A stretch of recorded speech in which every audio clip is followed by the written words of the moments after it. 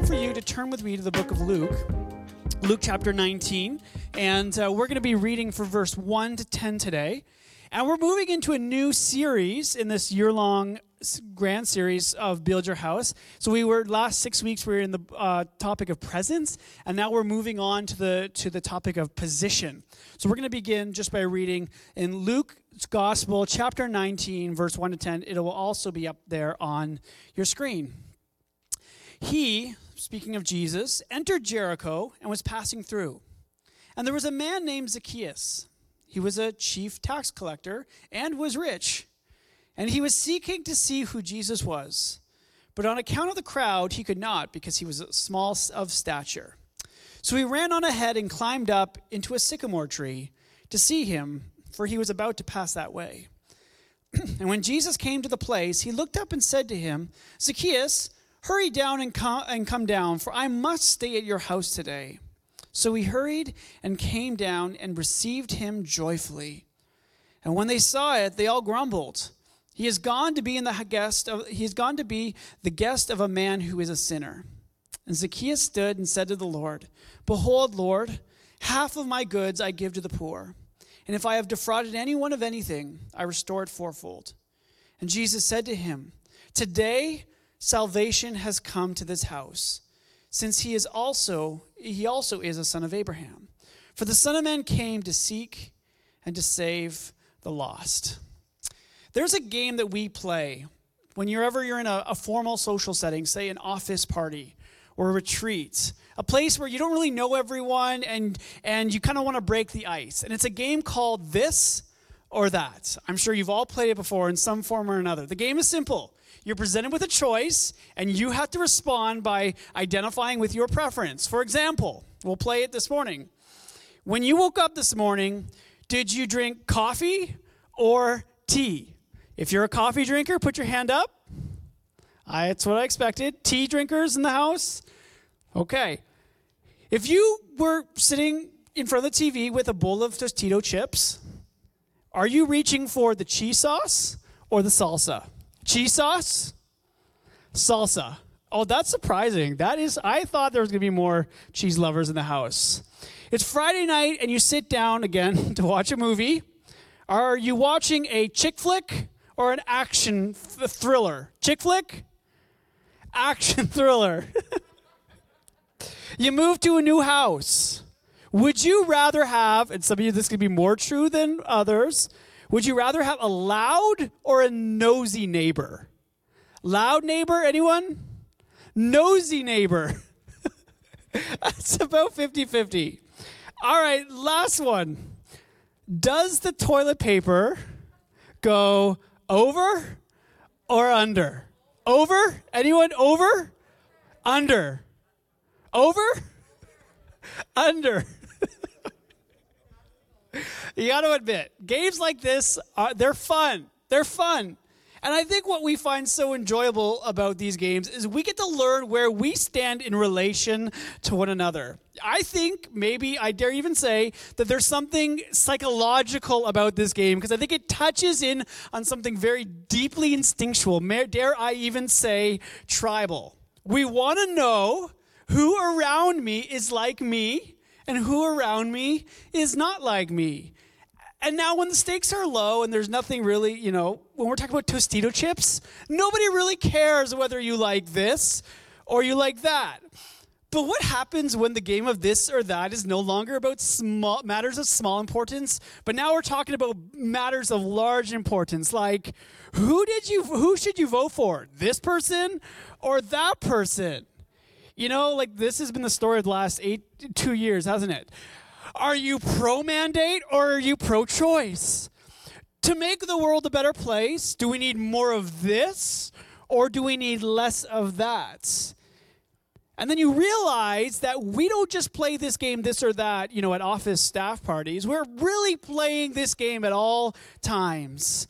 And while we once held this very classical view of tolerance, that when it came to this or that, we respected one another. We had room for each other's differences. Now what's changed in our culture and in this moment that we're living in right now is that whatever your position is on this or that suddenly has become the single most defining factor for whether or not I can be in relationship with you.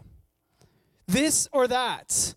Not only does your position or your stance determine now relationship, but now as well, it is determining your morality, meaning are you a good person or a bad person, depending on how you see this or whether you believe that. And I don't know about you, but I just yearn for a better way, don't you? There has to be a better way than just being either this way or that way. And really where this series comes into focus is that I believe today with all of my heart that with God, there is a better way that he offers us than the way that the world offers us. That more than becoming entrenched in our positions so that we become more and more divided, God shows us a better way. And when it comes to determining who is my brother and who is my sister, that better way, that more excellent way is, of course, the way of love that Jesus has called us to. And thankfully, it's why I believe that in this moment, with all of its division and strife, that I believe the church is positioned better than ever before to lead the world forward and towards its better way. For God so loved the world is what we believe. For God so loved the world that he gave his only begotten Son, that whoever believes in him will not perish, but have eternal life. You see, as Christians, what distinguishes us from every other position of faith, what sets us apart from the world, is not that our faith is determined by what we believe in, but instead is determined by who we believe in. Meaning, we don't believe in an idea, but we believe in a person. And that person is Jesus Christ. And so when you believe in him, when you put your faith in him, your position is not so much whether or not you are on the right or wrong side of an issue, but the question is, are you standing in right relationship with God the Father through Jesus Christ, his Son? And here's what I believe to be true today. When we define our position by whether one is right or one is wrong, all it's going to do is lead to more division and strife. But Christ came to show us that he doesn't see position based on whether you are right or wrong. He sees position based on a whole different category, and that is, are you lost or are you found?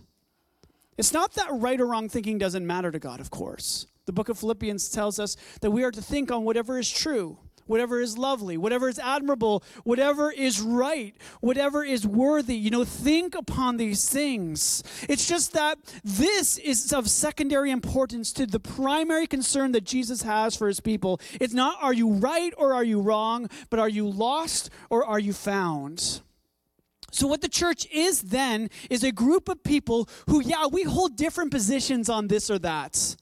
But those positions don't determine our relationship with one another because they never determine our relationship with God in the first place.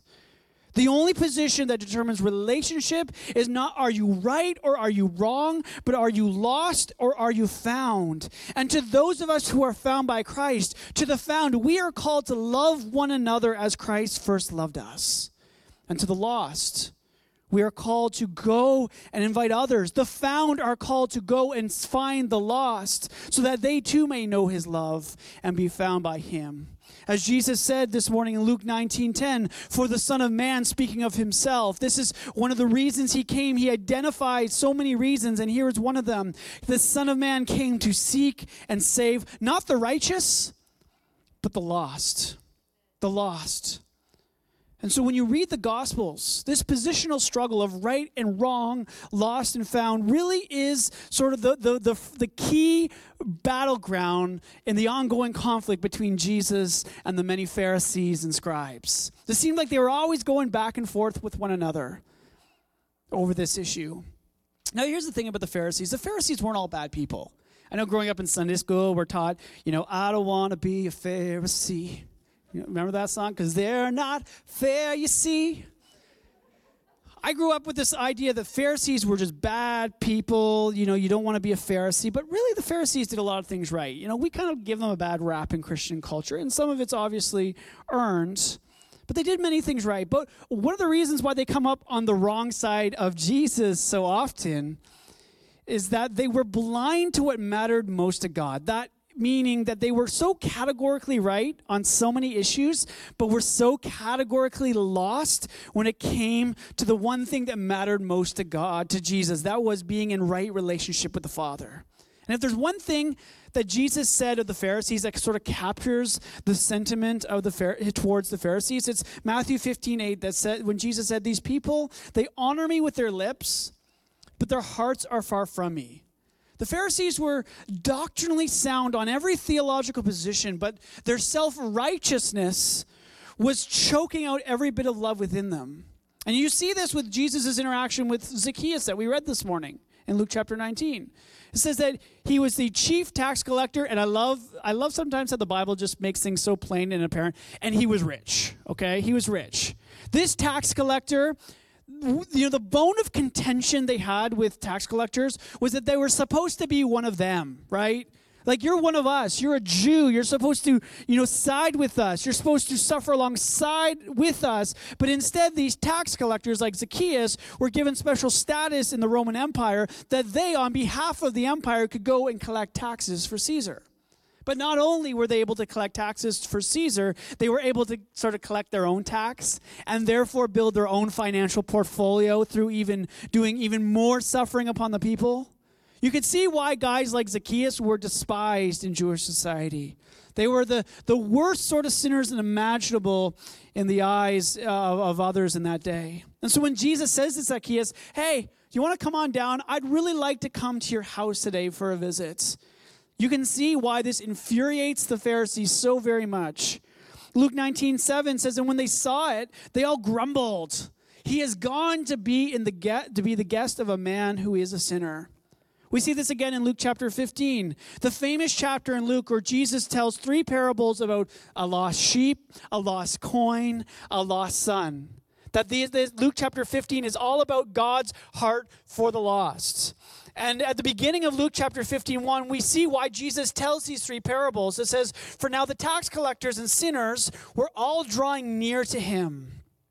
And the Pharisees and the scribes grumbled, saying, 'This man receives sinners and eats with them.'" This man receives sinners. This word "receive" is such an important word for us to focus in on because it means so much more than what the word "receive" means for us in our language. When we talk about receiving something, it doesn't have that same emotional punch, does it? It's sort of like, I received a promotion or I received a package from Amazon. Even when we receive, there's some aspect of our own merit involved. Like, I worked for this promotion or I purchased this package so that when I receive, there's some part of my doing involved, right, with the receiving. But to be received in this biblical language was meant to be welcomed.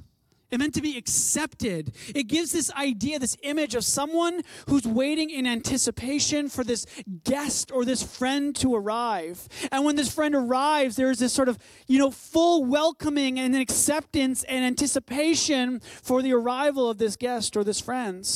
And this is who Jesus is, a man who receives sinners. Sinners, not the best of the best. He doesn't want to go to the house of celebrities or experts or people who have their life all together. No, he receives sinners. And so to say that Jesus receives sinners is to say that sinners are welcomed by God. Can I get an amen to that this morning? To say that he receives sinners is to say that he waits for sinners to recognize how lost they are without him and to come to the table knowing that they are received by him, not in spite of what they have to offer, not what they can do for him, but what he has done for us, what he has offered us. That is forgiveness of every sin ever committed. Every time you and I, we participated and sided with the forces of evil. Every time we said no and resisted his rule and reign in our life. Every time he has forgiven us. And because he has forgiven us, we are fully accepted by him by grace. Jesus receives you. Jesus receives me. Why? Because we are all sinners. If only the Pharisees knew that being right didn't make them found. If only they knew that they were just as lost as Zacchaeus and every other sinner who ever lived. Because being right doesn't make you right in God's eyes. Because what makes you right in God's eyes is knowing that apart from Jesus, apart from him, you and I, we are so lost. But that through Jesus, we are so found. Do you believe today that Jesus receives sinners?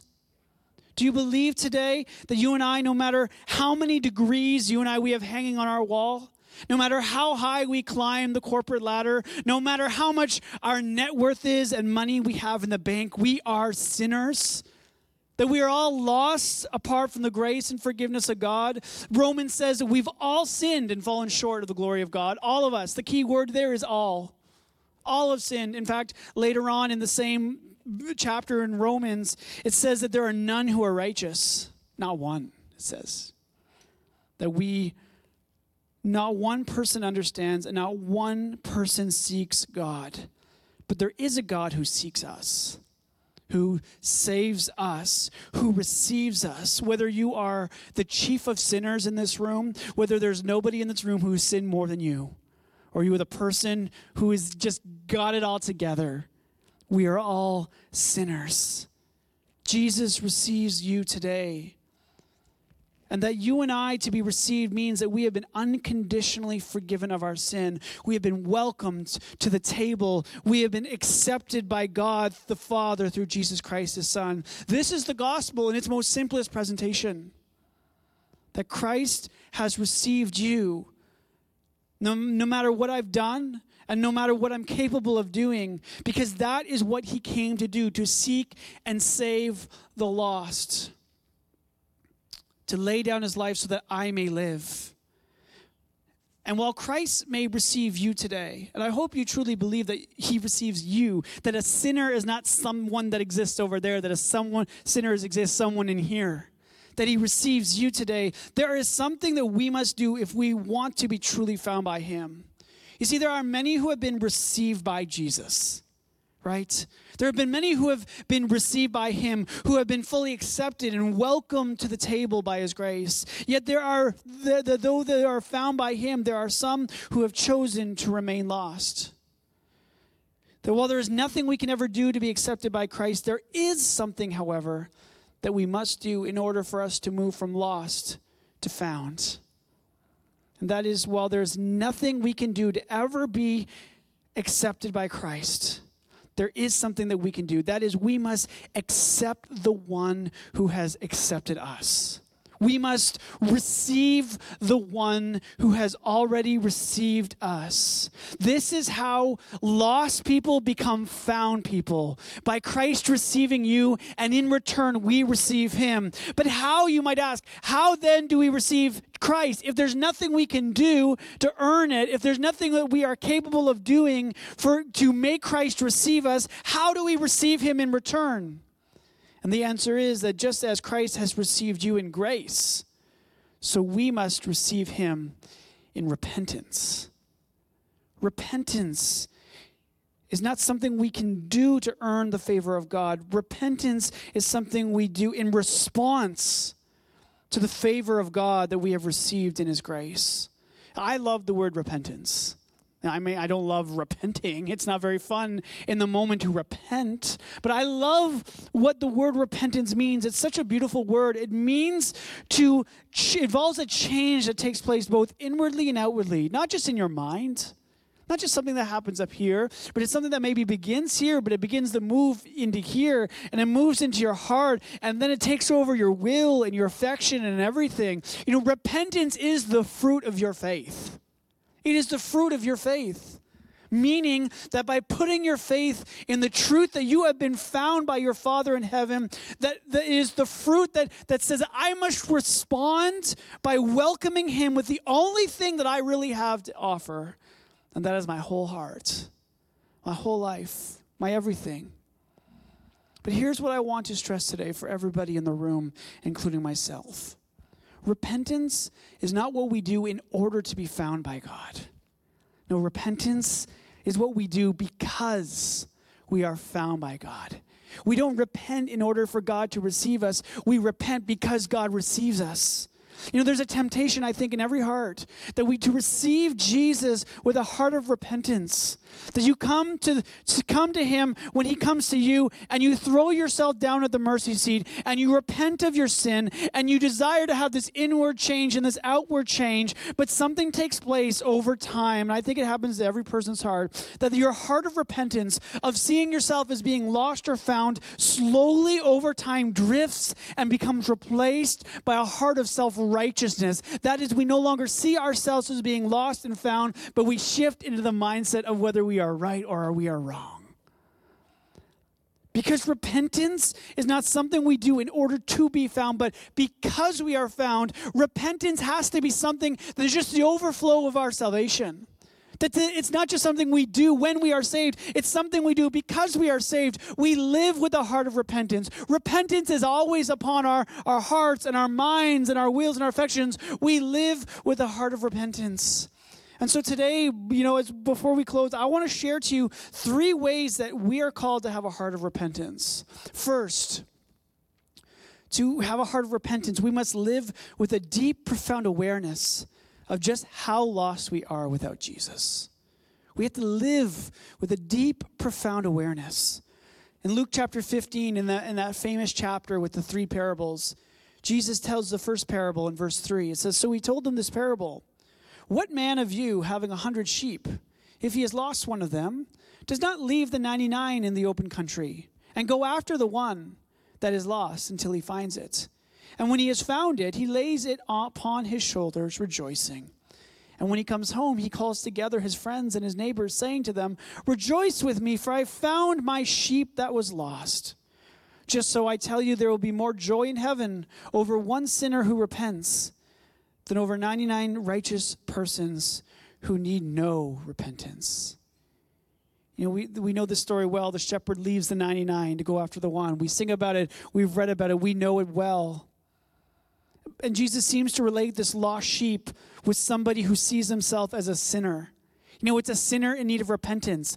Jesus goes after the lost sheep, but how the sheep is brought home, Jesus relates, is a sinner in need of repentance. What is troubling Jesus in this parable, however, is not the one sinner who has repented, but it's the 99 righteous people who think they have no need of repentance. Lost people are not a problem for Jesus. Did you know that? Jesus is not that concerned with lost people because lost people can be found people. What concerns Jesus' heart most is he cannot find those who are lost but don't think that they are lost, who don't know that they are lost. And my prayer for you today, and my prayer for me as well, is that no matter how long you've believed, no matter how long you've been a Christian, no matter what you've done, no matter what you've accomplished, we will never, ever, ever come to see ourselves as one of those 99 sheep with no need of repentance. That we will never, never, ever stop living, even though we've been saved, even though we are becoming sanctified and we are slowly on this journey towards perfection. We will never forget on the journey just how lost we are without Christ. That should never leave us, that awareness. How do we live with a deep, profound awareness of our lostness apart from Christ? I think we continually seek to acknowledge the ways that we are participating and identifying with sin. And not just participating in an abstract sense. Sometimes I think as Christians, we can sort of confess in this abstract sense that, yeah, we confess of sin without really talking about my sin. Or we look at the sin, but we don't look at this sin. We need to concretely and particularly acknowledge the ways we have participated in the destructive behavior and we've resisted God's rules in our life. Danny Weaver, he's a theological scholar. He says, I love how he says this. I think this is a great way of recognizing our need of repentance. He says, in particular, we need to acknowledge our enslavement to the powers that killed Jesus, to confess our place on the side of those who opposed the reign of God. We are identified with the Roman imperial leaders who had ultimate authority for his death, with Jewish leaders who cooperated to condemn Jesus, with the rabble who acquiesced to his condemnation, with the disciples who slept rather than praying with him as he struggled in the garden, with Judas who betrayed him, and with Peter who denied him. If you've never done this before today, if you are one of those in the room today who has never repented, who has never acknowledged your lostness, and you sense today you're coming to this awareness, like Nathan shared in the video, that he's relied upon himself and he's coming to this awareness that that's not going to work for him any longer. If that's you today, if you are like Nathan, what I want you to know is that those that stand around you aren't people who have figured this out. Just because you're coming into an awareness of your lostness doesn't mean that we suddenly, because we are found, no longer need to be aware of our lostness. No, we're all sinners. What makes us different from every other sinner in the world as Christians is that we live to continuously repent of our sins. We're like David in Psalm 51. It says, "Have mercy on me, O God, according to your steadfast love. According to your abundant mercy, blot out my transgressions, wash me thoroughly from my iniquity, and cleanse me from my sin." So we live with a deep awareness of our lostness apart from Christ. But secondly, to repent, to live with a heart of repentance, is not just to live in constant grief, but it's to live with constant joy. How many of you know that there is another side of repentance? And it is the side of joy. And sometimes I think we associate too much repentance with deep, deep sorrow. I feel bad. I feel sorrowful. And I think that there is a sense that we absolutely should feel sorrow for our sin. But there's a place that sorrow shifts to shame and condemnation and guilt. And suddenly we're no longer just feeling sorrowful for our sin. We're in this place of living with constant grief because of our sin.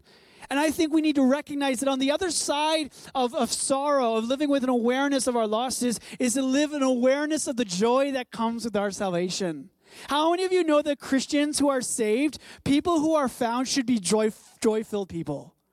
Like Psalm 30:11, "You have turned for me my mourning into dancing. You have loosed my sackcloth, and you've clothed me with gladness." And so because you and I were found in the grace of God, we need to repent of any form of discontentment that is in our lives. Discontentment, bitterness, jealousy, anger.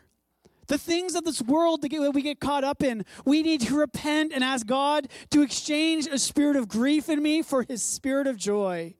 If there's one thing that is consistent in all three of Jesus' parables in Luke 15, it's the theme of joy.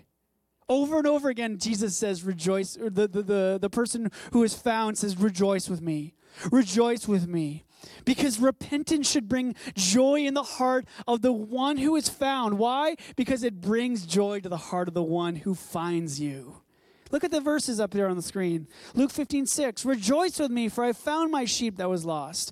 Rejoice with me, for I found the coin that I had lost. Just so I tell you, there is joy before the angels of God over one sinner who repents." And he said to him, "Son, you are always with me, and all that is mine is yours." It was fitting to celebrate and be glad, for this your brother was dead and is alive. He is lost, and now he is found. How is your joy today? Do you have joy? Is there joy in this season? Living with a heart of repentance is living with a heart of joy. It is that we are aware of our sin, we are aware of our lostness, but we are not going to be defined by our lostness. We are going to be defined by our foundness. God wants you to live in his joy. And I'm just encouraging you today, because I know how heavy this season has been. If you are struggling to find joy in this season, you can pray along with the prayer of David. Restore to me the joy of my salvation. That was his prayer after he had confessed his sin that he had committed against Bathsheba. Restore to me the joy of your salvation, and uphold me with a willing spirit. We can repent if we are struggling to find joy. We can repent and ask God to restore the joy of his salvation, of one who is found by him.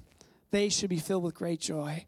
Third and finally, and I'll invite the band to join me back up on stage, to live with a heart of repentance is living a life of doing the Father's will. This is the final way, I think, that we are called to live with a heart of repentance. You see, as Zacchaeus was received by Jesus, it says in Luke chapter 19, verse 6, that Zacchaeus hurried down from the tree and he received Jesus with joy. Remember, to receive, to be found, we have to receive the one who receives us. It says Zacchaeus receives Jesus joyfully. But notice that Zacchaeus, if you recall the story, is not just content with being joyful. He's not just saying, this is awesome, we're going to go eat with Jesus, going to have a nice meal together, it's going to be a good time, we're going to fellowship. No. Zacchaeus then says this to Jesus. Jesus offers him to come to his house. He wants to receive Zacchaeus, and Zacchaeus receives him in return. And this is Zacchaeus' response, to offer Jesus that he will give back half of his wealth to the poor. And that he will, give back to everyone he has robbed. He will repay their debt fourfold. Notice that Jesus never once says, you have to do this to be found. Jesus doesn't require it of him. Jesus doesn't ask it of him. Jesus doesn't even suggest it. You're like, hey, Zacchaeus, if you want to, you should do this. No, Zacchaeus just does it. He just does it. And here's what Jesus says. What does Jesus say of Zacchaeus? He says, and Jesus said to him, today salvation has come to your house. Today salvation has come to your house. True repentance involves recognizing that though God's grace is a free gift that we receive, it is not a cheap gift. It is not a cheap gift by any means. You see, just as it cost Jesus, what did it cost Jesus to seek and save the lost? What did it cost him? His very life. He gave it all to receive you and I. And so what can we really offer him in return? What really cost is there that comes with receiving God's gift of grace? Jesus articulates this cost in Matthew 7:21-23. It says, not everyone who says to me, Lord, Lord, will enter the kingdom of heaven, but the one who does the will of my Father who is in heaven. On that day, many will say to me, Lord, Lord, did we not prophesy in your name and cast out demons in your name and do many mighty works in your name? And then I will declare to them, I don't know you. Depart from me, you workers of lawlessness.